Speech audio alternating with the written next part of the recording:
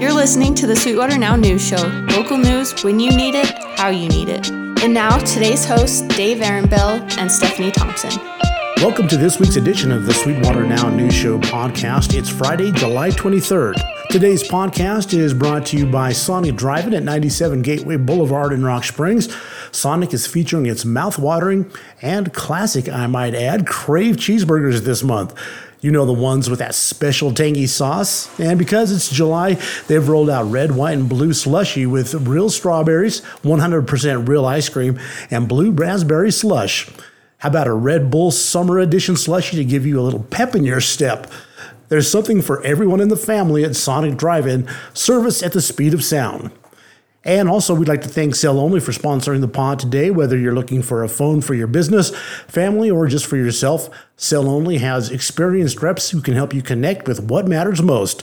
They have 2 convenient locations, both in Rock Springs across from Walmart and in Green River next to the movie theaters. Cell Only, wireless made easy. I'm Dave Ehrenbill along with my colleague Stephanie Thompson, and we are going to kick off today's podcast with a bunch of news out of the school districts, particularly where it pertains to COVID-19 and masks. Yeah, I think residents will probably be excited to hear this, as parents and students alike. This week, both Sweetwater County school districts announced that they will not be requiring masks at the return of school when they both start in August. Earlier in the week, Sweetwater County School District Number 2 stated that it is in the process of updating its Smart Start plan and in preparation for that first day of school. The revised Smart Start plan will include many of the same safety protocols followed this past year, including hand washing, social distancing when possible, thorough cleaning of facilities, and remaining home when there are signs of any infectious illness. One thing that parents, of course, noticed was there was no mandates for the masks in those Smart Start plan that they're working on. Both the districts said they're going to leave it up to families to decide whether or not they want to continue wearing the mask, same with staff and students. During Sweetwater County School District Number 1's board meeting, the board voted unanimously to remove the mask mandate for students, teachers, and staff when the new year starts next month. Both districts stated that they will be supportive and respectful of comfort levels when it comes to families, students, and staff who choose to still wear those masks. Both districts will continue to monitor COVID-19 issues that come up within their districts, and the District Number 1 Board of Trustees also stated that if the state were to impose a mask mandates for schools again across the state, they would follow that mandate. Okay, Dave, so we'll kind of switch over to some different COVID news. The Wyoming Department of Health is reporting 6 more COVID-19 related deaths statewide this week. That is taking the state's total death count to 766. That's, of course, from through this entire pandemic. Unfortunately, 2 of those most recent deaths that were reported, they are from Sweetwater County. One Sweetwater County man died in July from complications from the virus. He was hospitalized in another state and was not known to have any previous conditions to put him at a higher risk of serious illness. The second death was a Sweetwater County woman, and she died in June from the virus as well.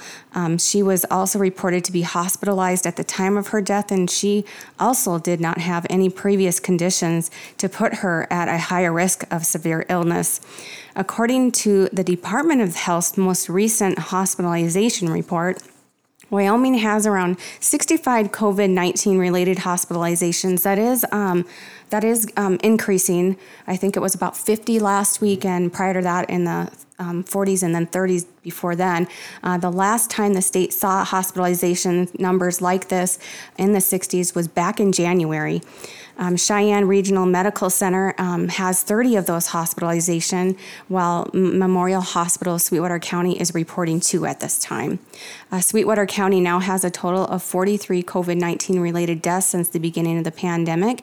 As for the county's current positivity cases, we have around 40, and on the state is reporting around 545 active cases at this point. So that's just a little bit of stats that we've been watching on COVID virus. Okay. Well, we had a bunch of court news over the last week here, and we're going to start out by letting you know about Jason Lee Fletcher, who was given an 8 to 14-year sentence in the state penitentiary for his involvement in the death of his wife back in June of 2020. The 46-year-old Rock Springs native petitioned the court for a retrial after a jury found him guilty of involuntary manslaughter back in April. Lena Fletcher died on June 29, 2020, after being shot with the .44 Magnum Ruger Blackhawk through her neck, hand, and shoulder at the couple's Clearview Acres home. Now, Jason Fletcher's consistently maintained that Lena's death was self-inflicted, but he did take responsibility for loading the gun prior to the incident that night. Sweetwater County Attorney Dan Aaron Mosby argued that evidence presented during trial shows Fletcher consistently lied about what occurred that night. 3rd District Court Judge Richard Lavery told Fletcher he didn't believe that he intended to kill his wife that night. Lavery considered the Fletcher's 25-year marriage, Jason's lack of criminal history, and his battle with alcoholism before handing down the sentence. Lavery also said that Fletcher knows what. Lavery said only Fletcher knows what happened in the room on that night of the shooting, and that incident will haunt him for the rest of his life. Sonic Drive-In is featuring its mouth-watering and classic, I might add, Crave cheeseburgers in the month of July. You know, the ones with a special tangy sauce? And because it's July, they've rolled out their red, white, and blue slushies with real strawberries, 100% real ice cream, and blue raspberry slush. Or how about a Red Bull Summer Edition slushie to give you a little pep in your step? There's something for everyone in the family at Sonic Drive-In at 97 Gateway Boulevard in Rock Springs. Service at the speed of sound. Reliability. Some people take it for granted. Verizon doesn't. That's why it's the network more people rely on. And there's a place you can rely on for everything Verizon. Cell Only, your local Verizon authorized retailer, located right here in Rock Springs and in Green River. They've got a wide selection of the latest devices and offers to choose from, as well as smartwatches, tablets, and accessories. Whether you're looking for a phone for your business, your family, or just for you, their experienced reps can help you connect to what matters most on the network that more people rely on. Stop into Cell Only, your local Verizon store in Rock Springs across from Walmart, or in Green River next to the theater. Cell Only. Wireless made easy. Meanwhile, bond was set at $1 million for 33-year-old Green River man facing 9 felony charges from a shootout with Green River police officers back on July 6th. Matthew Riley Cully made his initial appearance in circuit court last Friday. He's been charged with the attempted first-degree murder of Green River Police Sergeant Jesse Nielsen and counts of aggravated assault and battery against Nielsen and Officer Zach Owens. Other charges included felonious restraint, 2 counts of intent to cause bodily harm to a peace officer, and property destruction. Cully faces a maximum sentence of 85 years in prison and $90,000 in fine if found guilty on all charges. Chief Deputy County Attorney Teresa Tybo requested the $1 million bond in Cully's case, stating that he's facing 9 separate charges involving a firearm, and the possible length of conviction makes him a prime flight risk. Circuit Court Judge John Prokos agreed and left the bond at $1 million. Now, Cully was scheduled for a preliminary hearing yesterday, but that's been continued to September 3rd while he seeks a private attorney. And finally, in court news, a pair of sex offenders changed their pleas this week in 3rd District Court. 35-year-old Casper resident Nicholas Banner had been charged with both first and second-degree sexual assault of a minor back in Sweetwater County in 2015. Banner had spent some time in the state pen earlier in his life for armed robbery and pled guilty to the second-degree assault charge in exchange for the dismissal of count 1 and a capped sentence recommendation of 15 to 20 years in the state penitentiary by the county attorney's office. And 26-year-old Rock Springs resident David Clark pleaded guilty to 11 counts of child pornography possession and 3 counts of child pornography distribution in exchange for a capped 13 to 17-year sentence in the state pen. Both men will have argued sentence hearings at an undetermined date later this year. Well, Dave, okay, well, we'll move on to something a little more positive. How about that? Well, I guess it's not really positive, but it'll be different. So according to the National Low Income Housing Coalition, residents in Sweetwater County need to make $15.81 an hour in order to afford a modest two-bedroom rental.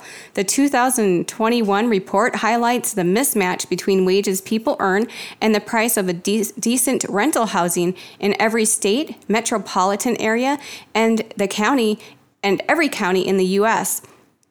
It also calculates the housing wage a full-time worker must earn and able to afford a rental home without spending more than 30% of their income on housing costs. Nearly a quarter of all households in Sweetwater County are renters, which is just under about, I guess it'll be about, let's just say nearly 4,000.